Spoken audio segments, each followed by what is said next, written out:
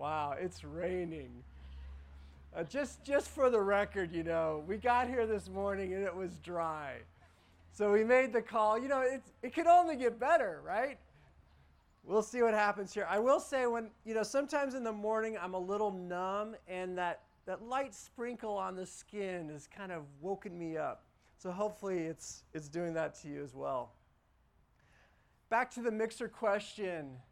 In what setting or situation or activity do you feel confident? Do you experience confidence?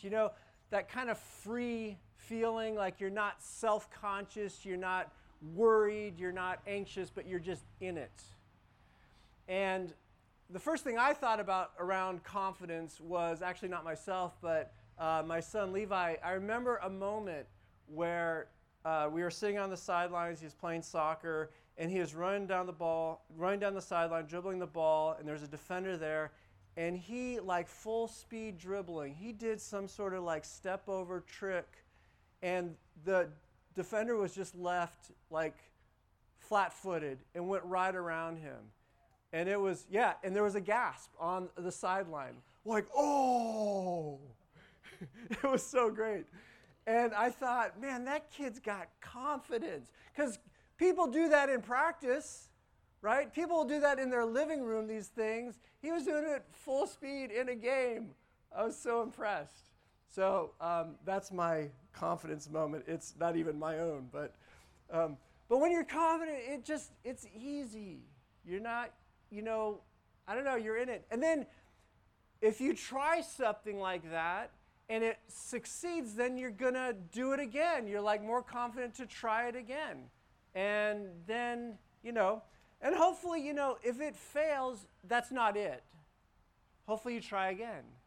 Once you get a goal, once you make a basket, you're more likely to try again, whatever the analogy is for you. Anyway, we're talking about confidence. The premise of the message today is if you are in Jesus, if you are united to the life of God, if you've been brought into His kingdom, if you've turned to Him, if you are part of His life, if Christ is in you and you are in Christ, you have supreme reason to be confident, to take that deep breath of confidence, knowing that you are on solid ground.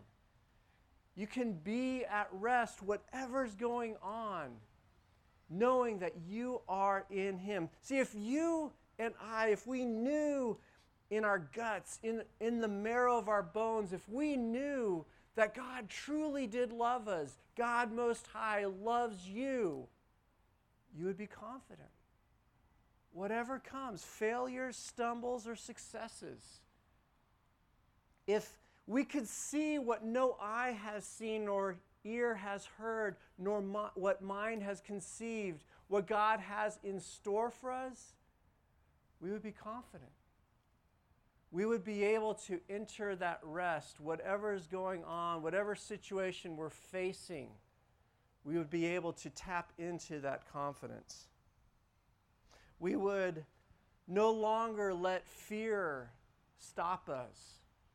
Overanalysis stop us. Self-doubt, the what-ifs. We wouldn't be stopped by those things. We would press in and move forward in those good things that God has given us to do. We wouldn't be hindered. We wouldn't shrink back. We wouldn't be sidelined. We'd be in. We'd come into more of the fullness of life that God has come to give us and to lead us into. We would be more confident. Not confident in ourselves, our abilities, our track record, our credentials, but confident in Him, confident in God, confident in His love, confident in His plan, confident in the inheritance that He has won for us. We would be more confident, more free. We would be more like those first disciples. One of the things that stands out for me as we've been going in this message series, More of You, Lord, we've been in the book of Acts, and these disciples, just normal people, they may be reckless, right? It's almost like, are they reckless or are they? No, they're confident. They're confident in who Jesus is, in what he has done, is doing, and will do. It's a picture for us of what God wants to lead you and me into today. So let's look at their example. To start, so we're going to dive back into Acts. Let's remember where we are in God's plan, the plan that God is working in the world. God is moving things forward. Creation, fall, we blew it, and then God brings these restoration promises. He activates this plan to renew and restore all things to this person, Abraham. Abraham becomes Israel. Israel becomes this people. God works through them. God gives them these great promises about a time coming where he will send his king, who's also his son, who's the wonderful counselor, mighty God, everlasting Father, Prince of Peace. He's going to come. He's going to bring forgiveness of sins. He's going to heal the breach between us and God, between us and each other. He's going to roll out the kingdom of God. He's going to gather all people in. And then Jesus comes. God comes in Jesus, the man from Nazareth, walks with us, shows us what it looks like when the kingdom of God breaks into earth. People are being healed, forgiven. He's leading people out of oppression. He's at work. The kingdom of God has come near in Jesus. It's beautiful. It's amazing. Crowds are gathering. They're beginning to follow him. And Jesus dies for our sins. It's part of the plan. And then he's raised again on the third day. And that's shocking. It's surprising. But it's according to plans. It's in the prophecies. And then over a period of 40 days, he gives many convincing proofs to his disciples that he's alive. And he tells them to wait in Jerusalem for the gift of the Holy Spirit that he's going to drop on his people, renew his creation, resurrect people spiritually, give us a new heart. They do what he says. Jesus ascends back to the Father where he's seated right now, and he and the Father pour out the Holy Spirit on the disciples. And it's big, it's dramatic, it's powerful. The Spirit of God in these disciples, normal people like you and me, are enabled, empowered to speak the wonders of God in other languages, and then they are empowered, motivated, fired up to tell people the message about Jesus, to call people into his kingdom, to pass on the message that the time has come, the kingdom of turn, and believe the good news. They do this, and people come in. God falls on them. The Holy Spirit brings them into his people, and this thing begins to build. 3,000, 5,000, 10,000, and then they stop counting as it goes out from Jerusalem to the ends of the earth. That's where we are in Acts. We're going to look now at these disciples filled with the Holy Spirit. Again, people just like you and me, former tax collectors, some fishermen, common Joes. And God fires them up to do some neat stuff. All right, let's look at this. Acts 5. Acts 5:12. The apostles performed many signs and wonders among the people.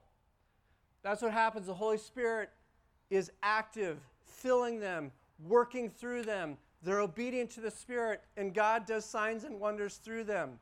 And all the believers, this group of believers, used to meet together in Solomon's colonnade. It's an area in the temple, on the Temple Mount. No one else dared join them, even though they were highly regarded by the people. That's because at this point, persecution has broken out against them. The religious leaders have already arrested them a couple times. So there's okay, publicly we can't join them. Nevertheless, more and more men and women believed in the Lord as they proclaimed the message and were added to their number. This thing continues to grow. As a result, people brought the sick into the streets, picture this, and laid them on beds and mats so that at least Peter's shadow, Peter, this fallible guy, Peter's shadow might fall on some of them as he passed by and be healed. Crowds gathered also from towns around Jerusalem, bringing their sick and those tormented by evil spirits, impure spirits, and all of them were healed. These disciples, normal people, filled with the Spirit now, are doing the things that Jesus was doing. But it's being multiplied out through his body, through his followers. So 3 key points here. God is working and does work powerfully through Spirit-filled disciples, his Spirit-filled disciples, his followers. Did it back then, he's doing it today. When the Holy Spirit is present, he wants to work. He wants to heal, restore, renew. He wants to help people to know that they are forgiven, that they can be reconciled to God, that they can be confident in him and his love. God is working. And there's opposition. Okay, that's why they're publicly, a little nervous about associating with these disciples. And 3, more and more people are believing and joining the disciples. This is the pattern. That's what's happening then. That's what's happening now. Same sort of thing. God is working through his Holy Spirit-filled people to advance the kingdom, to bring people in. And there's opposition. This is not neutral territory. There's opposition. There's things that stop us. Our own selves, our doubts, questions, caution, that sort of thing. People, what will they think? Straight up criticism. And in some places of the world, you get arrested. You get in trouble for being a Christian. All right, there's opposition still. And today, still, the number of believers, the number of people coming into God's kingdom increases daily all over the world. Here, in Asia, in Africa, in South America, Central America, and what did I miss? All the Americas. Everywhere. This is happening. It's still happening. We are in the church age. We're in the time when God is gathering people into his kingdom. All right, so let's look at this opposition again, because we got a little Acts 15:17. So they're doing this. God's working through the apostles, the disciples. Verse 17, then the high priest and all of his associates, who were members of the party of the Sadducees, were filled with jealousy. Okay, they're in control of the temple. They don't like what's going on here. And they arrested the apostles and put them in public jail. All right, now remember, these are the same leaders. A year earlier, it's hard to tell how much time has passed here, not much, who arrested and had Jesus crucified. All right, so they arrest these disciples. They're trying to stop the work of God. Now let's recall what happened. First, this group to stop him, handed him over to the Romans, had him crucified, killed him. Did that stop him? God raised him from the dead. How are you going to overcome that? How are you going to stop that? Okay, so then they arrested the disciples who were going out preaching the message about Jesus, his resurrection, the kingdom of God, repentance and forgiveness. They arrested them. They threatened them. And what did God do? God emboldened them to continue. They gave them confidence to continue to preach. Then they were arrested again. You can follow this along in Acts. The apostles again. And God broke them out of jail. You can't even jail these guys and keep them in a jail. God broke them out of jail. Then they were arrested again. And they were told to stop preaching the news about Jesus. And Jesus' people, filled with God's Spirit, listen to their response to this. Verse 29, Peter and the other apostles replied to these leaders who told them to stop. We must obey God. There's a higher authority. There's a higher power. We must obey God rather than human beings. The God of our ancestors, Abraham, Isaac, Jacob, the God of our ancestors raised Jesus from the dead, whom you killed by hanging him on the cross. God exalted him to his own right hand as Prince and Savior, that he might bring Israel to repentance and forgive their sins. We are witnesses of these things, and so is the Holy Spirit, whom God has given to those who obey him. So we're not going to stop. You couldn't stop Jesus, you can't stop us. This thing is unstoppable. The work of God is unstoppable. God is unstoppable. Nothing, no weapon forged against God, his work, his people will prosper. He may kill some of us. The work will continue. He has many people following Jesus have been killed. The work continues. Can't stop this thing. They're with Christ right now.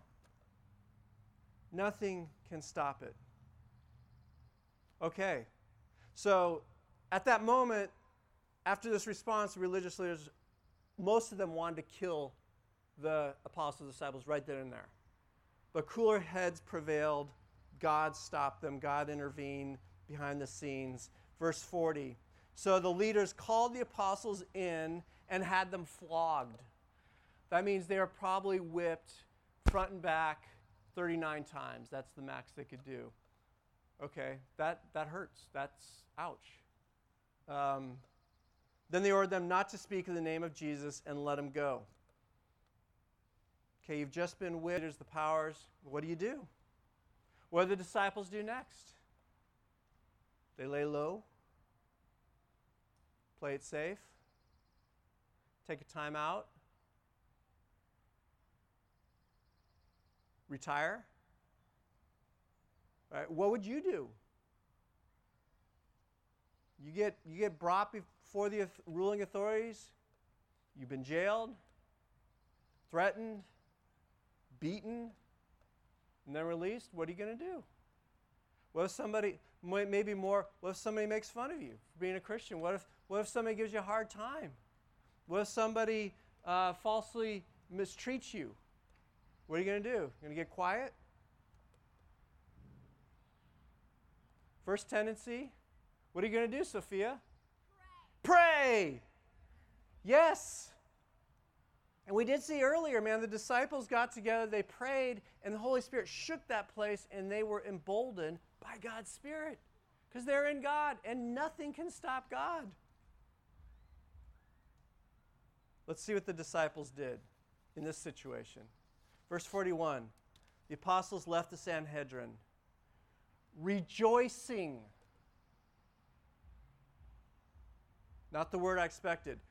The apostles left the Sanhedrin after getting flogged, rejoicing because they had been counted worthy of suffering disgrace for the name, for Jesus. Rejoicing. They counted it an honor to suffer for the sake of God and his work, for the sake of Jesus, like he had suffered for them, like Jesus has suffered for us. He bore the shame. He scorned it. He endured it for the joy set before him, for you and me to reconcile. And then verse 42, day after day in the temple courts from house to house, they never stopped teaching and proclaiming the good news that Jesus is the Messiah. Reckless? Zealous? Confident, right? Confident. They know who Jesus is. They know the news they have. They know that it needs to get out. They know that people are dying without it, that they know that this is the power of God for the salvation for all who believe. They got to get this word out. The Spirit of God in them is driving them out. They're testifying to what they see and know. Nothing's stopping them.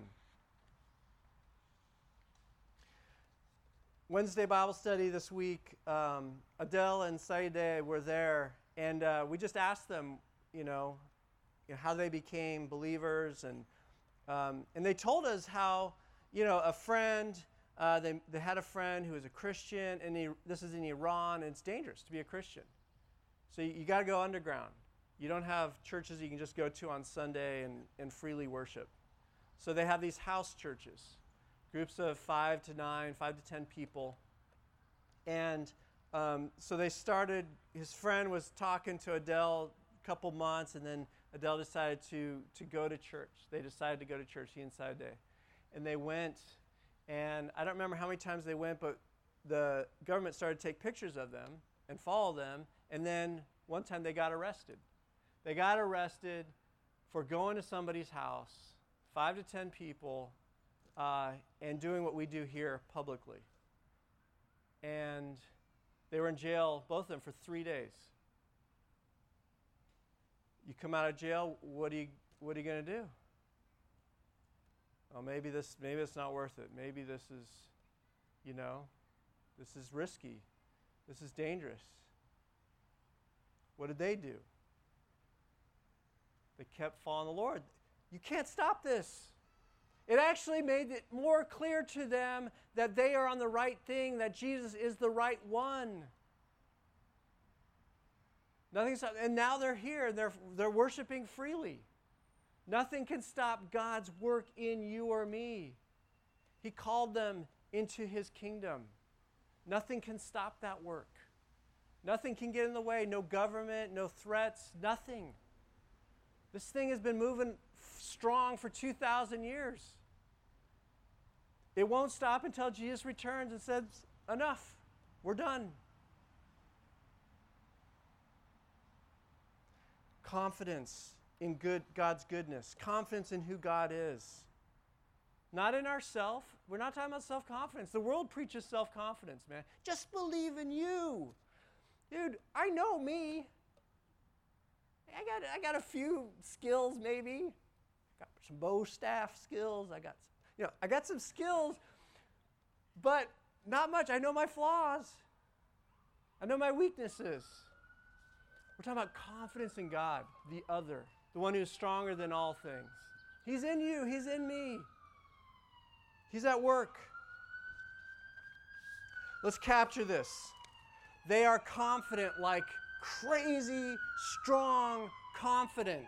Nothing stopping them. They are confident in God and His kingdom. Listen to what Jesus says. They're confident in this. They're confident that in Jesus and what He has said, His words. Listen to what He said. Mark 1:15. Here's the big news. Here's the good news. The time has come. The kingdom of God, the heaven realm, the God realm, has come near. True then, true now. Has come near. It's broken in. So repent. Turn to it. Turn to God. Believe this good news. Believe it. Believe it.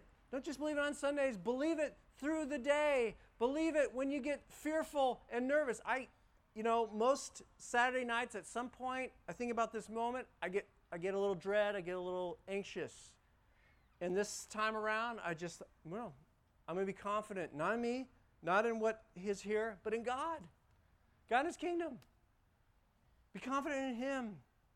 Because the time is fulfilled, the kingdom of God has come near. Because this is the work that He's doing. They are confident in Jesus. They have no doubt about it. Jesus' message for you and me today, believe. Be confident in the good news. Be believing. Be confident in what He has. Believe the good news. John 20:27, stop doubting. Stop being of two minds. Stop doubting and believe. Choose it. You've got all the reasons. You know it. Now believe it. Believe it when it counts. Believe it when the pressure's on. Believe it when it's costly. Believe it when you're fearful. Believe it. Jesus' message to you and me. Be confident in me. Be confident in me and my kingdom. What would that look like? What would you look like if you were supremely confident in Jesus, in His love for you, in His plan for you, in your future with Him? How would you live? What would change? More singing? More skipping? Less fear? Less doubt? Less, I don't know if that's going to work. More boldness? More good risks? More yes to Jesus? I don't see how it's going to work out, but I trust it. I'm going to move forward. More reliance on Him. more confidence in what he can do and will do, even if you can't see in that moment. Less being ruled by circumstances or the past. More being ruled by his Spirit. More obedient to his Spirit. More just, Spirit prompted me. I think that's God. God, I'm going to do it. I'm going to say it. I'm going to do that thing. More follow through with the Lord. More fruit in your life.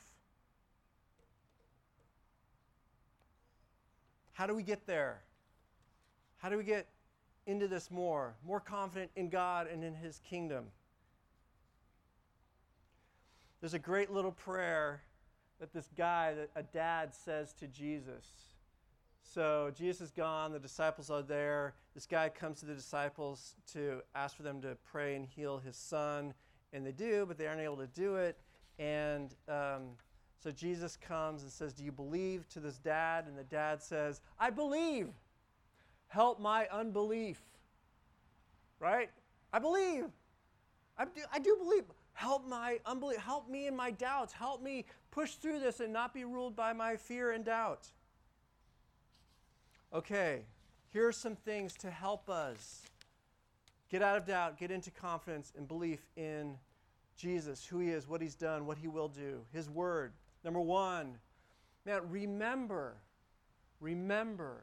recall regularly who you are now in Jesus. Who you are now in Jesus. The world will tell you who you are in many different ways. You've got your own internal messages about who you are. Remember who you are now in Jesus. Remember what he says, what he has done. Remember who you are in his eyes. Who are you in Jesus' eyes? Who are you now? What comes to mind? Chosen. You didn't choose him, he chose you. Chose you. He initiated. He came to you. He said, you, that one's mine. I'm going to set my favor upon them. I'm going to save that one for my kingdom. I want that one in my family. When you were maybe a mess.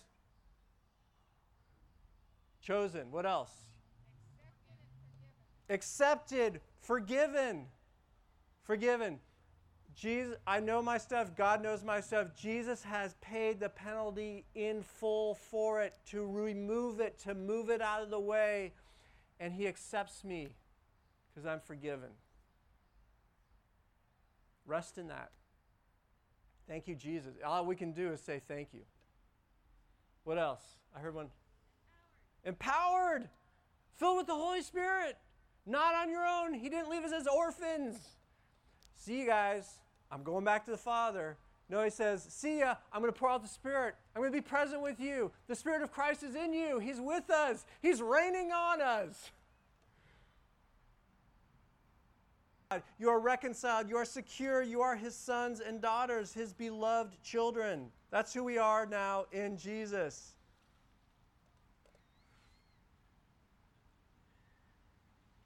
Remember who you are now in Jesus. That's how you grow in this confidence in God and his kingdom.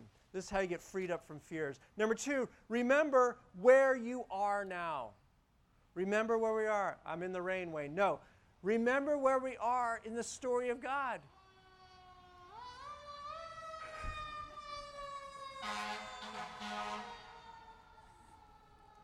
Go get him, man. All right, this is where we are now. We get a picture of it in Hebrews. This is such a stellar picture for us. Listen to this. This is where we are. Speaking to believers, those who are in Christ, you have come to, take cover if you need to. I won't be offended. You have come to Mount Zion, to the city of the living God, the heavenly Jerusalem, and to countless thousands of angels in joyful assembly. You have come to the assembly of God's firstborn children whose names are written in heaven. You have come to God himself, who is the judge over all things. Don't fear judgment from others. You You've come to God. You're in Him. You have come to the spirits of the righteous ones in heaven. Abraham, Isaac, Jacob, people you know who have died in the Lord already. You have come to the spirits of the righteous ones in heaven who have now been made perfect. In God's presence, they've been made complete. You have come to Jesus, the one who mediates the new covenant between God and people, and to the sprinkled blood which speaks of forgiveness. That is our situation. That's where we are now. We are united to God. We're united to the heavenly realm.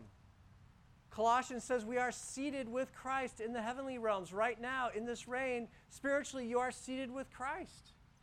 We've overcome. So that means we're passing through here. We are passing through. This is not our home.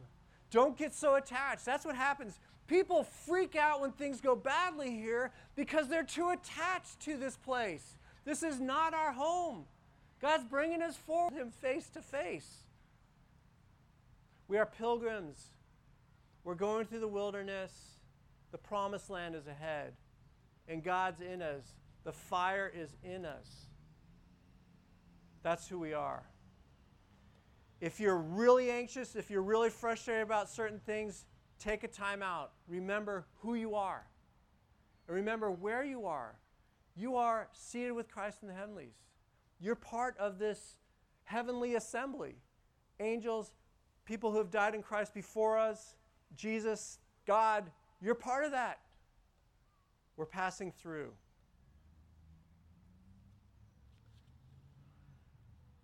So let's do one thing here, and then let's take communion. We're going to do communion now.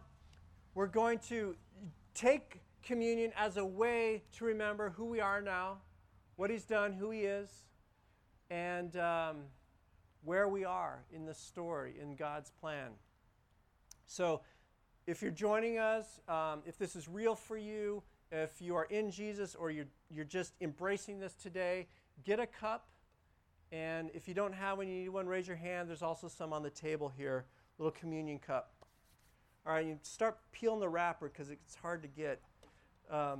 So this is what happened. So Jesus, He prepared. 2,000 years ago, He was gathered with His disciples before He was arrested, before He went to the cross, the night before. It was a Passover. And during that time with His disciples, that last time together before the cross, He took bread and He gave thanks for it. And He broke it. And He gave it to the disciples and said, "Take and eat. This is my body. This symbolizes my body, which is going to be laid down for you, for your sins, to reconcile you to God." So in remembrance of Jesus, who we are, what He's done, let's receive this bread.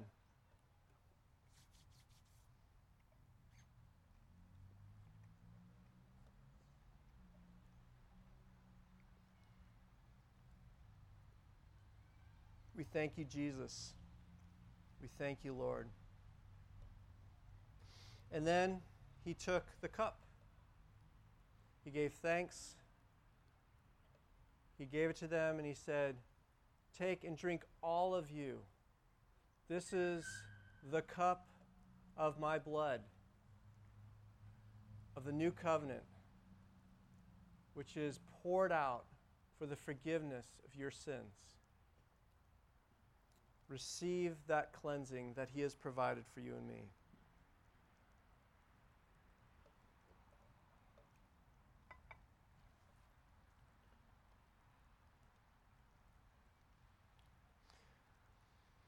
We thank you, Lord. We thank you for the great love that you came and demonstrated for us by your loving sacrifice.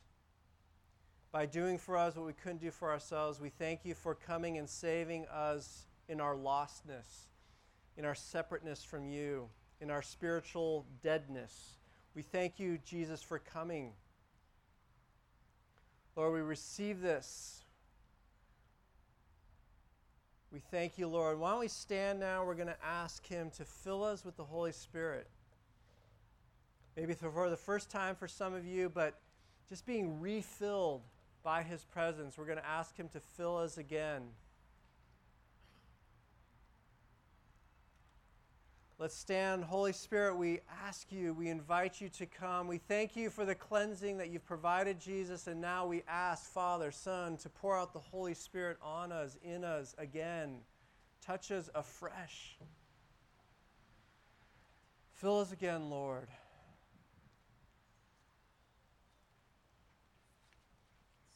Bless us with your presence, Lord.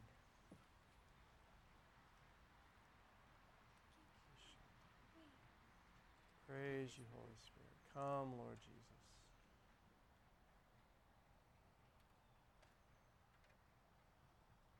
Father, we ask, we seek, we knock in the name of Jesus for the gift of the Holy Spirit. More of your Spirit, more of your presence, Lord God. Come, Lord Jesus.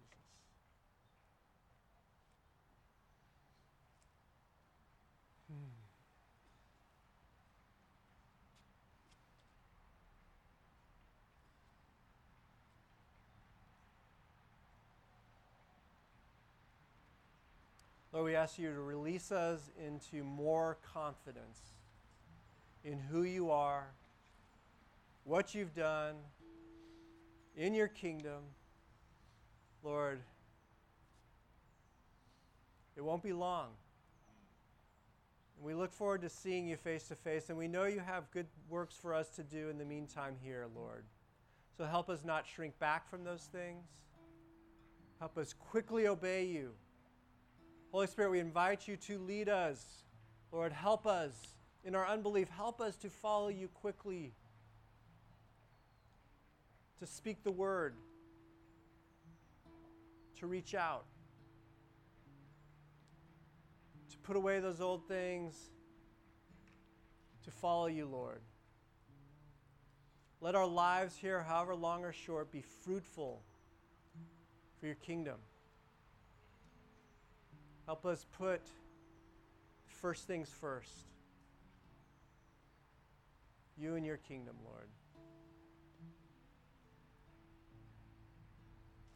Amen. And during this last song, if you just want more prayer, if the Spirit is prompting you to come get prayer, come up here. The prayer team is happy to pray for you, and it's under the gazebo. Let God have his way in you this morning. Amen.